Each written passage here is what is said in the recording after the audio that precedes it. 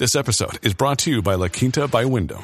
Your work can take you all over the place, like Texas. You've never been, but it's going to be great because you're staying at La Quinta by Wyndham. Their free Bright Side breakfast will give you energy for the day ahead. And after, you can unwind using their free high-speed Wi-Fi. Tonight, La Quinta. Tomorrow, you shine.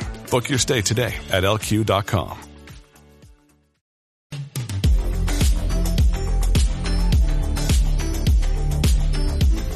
What will garment production look like in the future? According to digital fashion printing firm Kornit, the path forward should focus on producing to demand.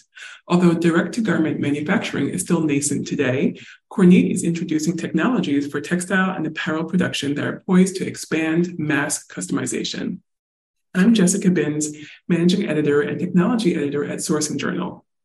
Joining me to discuss Kornit's latest launches is Don Whaley, the company's Vice President of Marketing.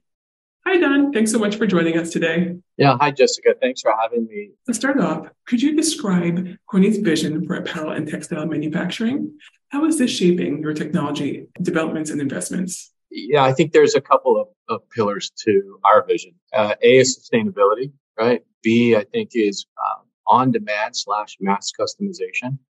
And 3 is accessibility, right? So C would be, I would say, widespread utilization. We're seeing it as the industry is definitely shifting. Sustainability is becoming more important and almost in common sense with coffee and fair trade, right? People now care about the origin of the raw fabric, the factories it's produced in, the decorating methodologies. And we all know that the fashion industry is one of the most polluting industries on the planet, both in terms of raw production and then the waste that's created from unsold product. Right. So fundamentally, we're after a sustainable, or what we're hoping to drive and bring to the industry is a sustainable business model and a sustainable production methodology, and do both at the same time. So what you'll find is our products and the production model we bring to the table are truly environmentally friendly, very, very low water consumption, no VOC, and enabling high volume on-demand production to produce what you sell after you've sold it, ideally, or to leverage AI so you predict trends more accurately and produce only what you know you will sell, right? Shorten those supply lines and enable retailers and brands to bring product to market in a more efficient way and more sustainable way. Now, one of your most recent solutions is the Apollo platform, which is debuted publicly at the International Textile Machinery Association show in Milan. So can you tell us what differentiates Apollo from Kornit's previous digital manufacturing solutions, and why is this a game changer for the industry? It leverages the best of our previous technology in terms of the chemistry and the quality of the product, the versatility of the system in terms of the print substrates that you can print on, very high quality, durability, phenomenal design capability, multiple color, really unlimited color with a 6-color process model. And then XDI technology that allows you to build ink for almost like, in fact, it is mimicking embroidery. So you can get textural decoration as well.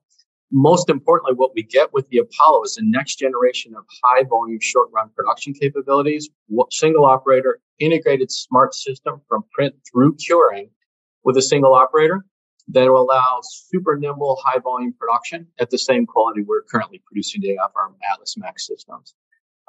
That said, in those high volume operations, what it enables is high level of automation, high level of predictability and consistency of top quality product going out the back of the door every day, and maximizing every square foot of floor space to produce revenue. I'm sure everyone's going to be very interested in hearing more about that. Now, why should companies consider adopting direct-to-garment manufacturing if they haven't already? Yeah, so I think as most print mediums have shifted from traditionally full analog to some level of digital capabilities, for us, it's really the right tool for the right job. We're not here to say that screen printing is dead by any means. Screen printing makes sense. Long run, small color count, short color count, screen printing is absolutely the way to go. However, what's happening is the market, as we all know, is starting to shift. It's starting to bifurcate. Job sizes are getting smaller. Turnaround times are getting shorter. Customers are after more customized product and short and smaller runs or smaller job size to de-risk their inventory position. That's where DTG starts to play. Direct to garment enables a more nimble factory on a day-to-day basis and offloads that short-run work that would normally clog up the carousels and bring it over to DTG, which means your overall factory productivity can go up in spite of shortening job sizes or smaller job sizes coming in every day. Excellent. Now, as you well know, overhauling supply chains for on-demand production takes so much more than just the installation of a single platform.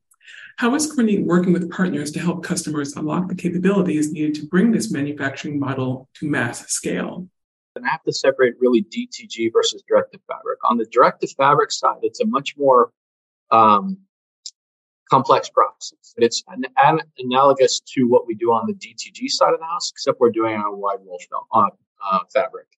That said, once the fabric's decorated, it has to be converted, right? So we're working with companies like Lectra and others on the cutting side to increase factory floor efficiency and get that product cut to pattern and then over to sewing as quickly as possible. And then on the DTG side, I would say most of the work that we're doing with third parties is around blanks. So that we can scale blanks within countries or macro geo regions like the Americas as a whole with a common blank offered through many countries. That's one. Second is working with third-party companies who are addressing the burgeoning e-com influencer marketplace through YouTube, Instagram, etc.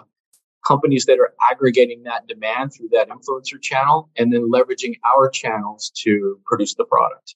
So outside of the work we've done with the companies that buy our solutions, one of the other things we bring to the table really from a brand perspective or what we call a demand creation perspective, the companies with the content that want to push or merchandise their finished goods or fabric, finished or fashion products is really enabling manufacturing anywhere in the world without standing up a separate factory. So you can leverage, or they can leverage our network through what we call the global fulfillment network to get product produced. If I'm a designer in LA and I want to offer my product in France, we have a network software capability that allows that producer or that demand generator in LA to pick a market and expand in that market essentially virtually or through a digital supply chain.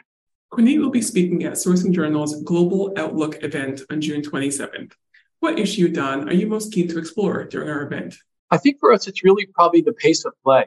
I think what we see, I know what we see is a lot of interest in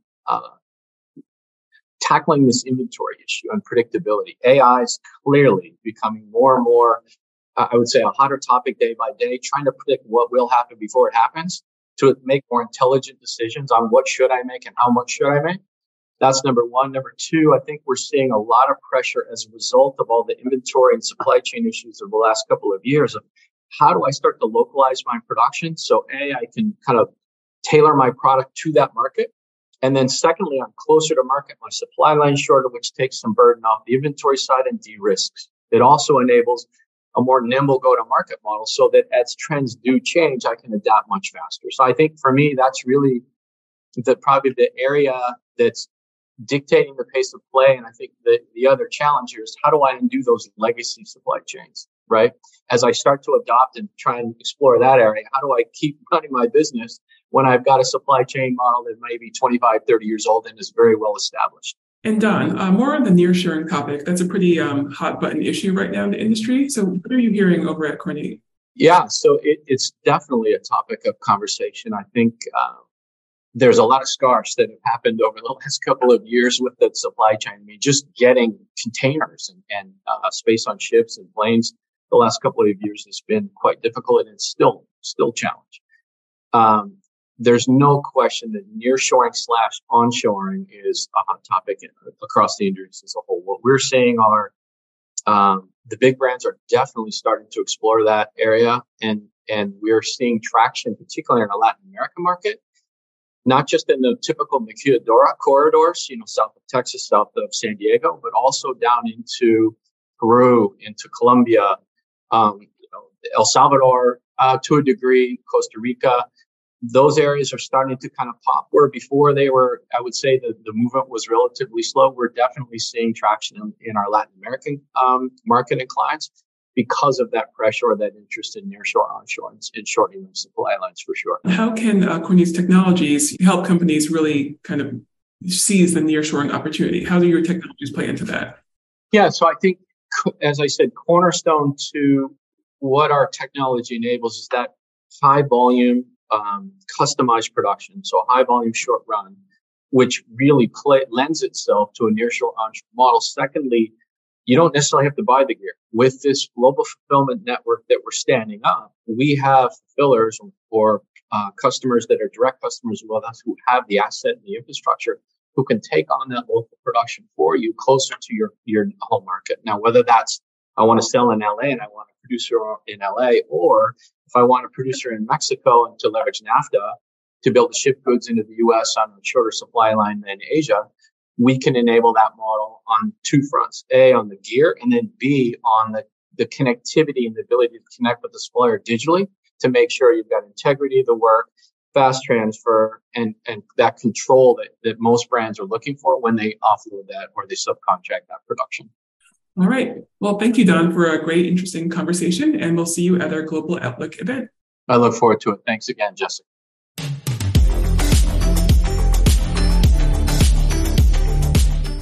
With Lucky Land Slots, you can get lucky just about anywhere. Dearly beloved, we are gathered here today to... Has anyone seen the bride and groom? Sorry, we're here. We were getting lucky in the limo and we lost track of time. No, Lucky Land Casino, with cash prizes that add up quicker than a guest registry. In that case, I pronounce you lucky. Play for free at LuckyLandSlots.com. Daily bonuses are waiting. No purchase necessary. Void where prohibited by law. 18+. Terms and conditions apply. See website for details.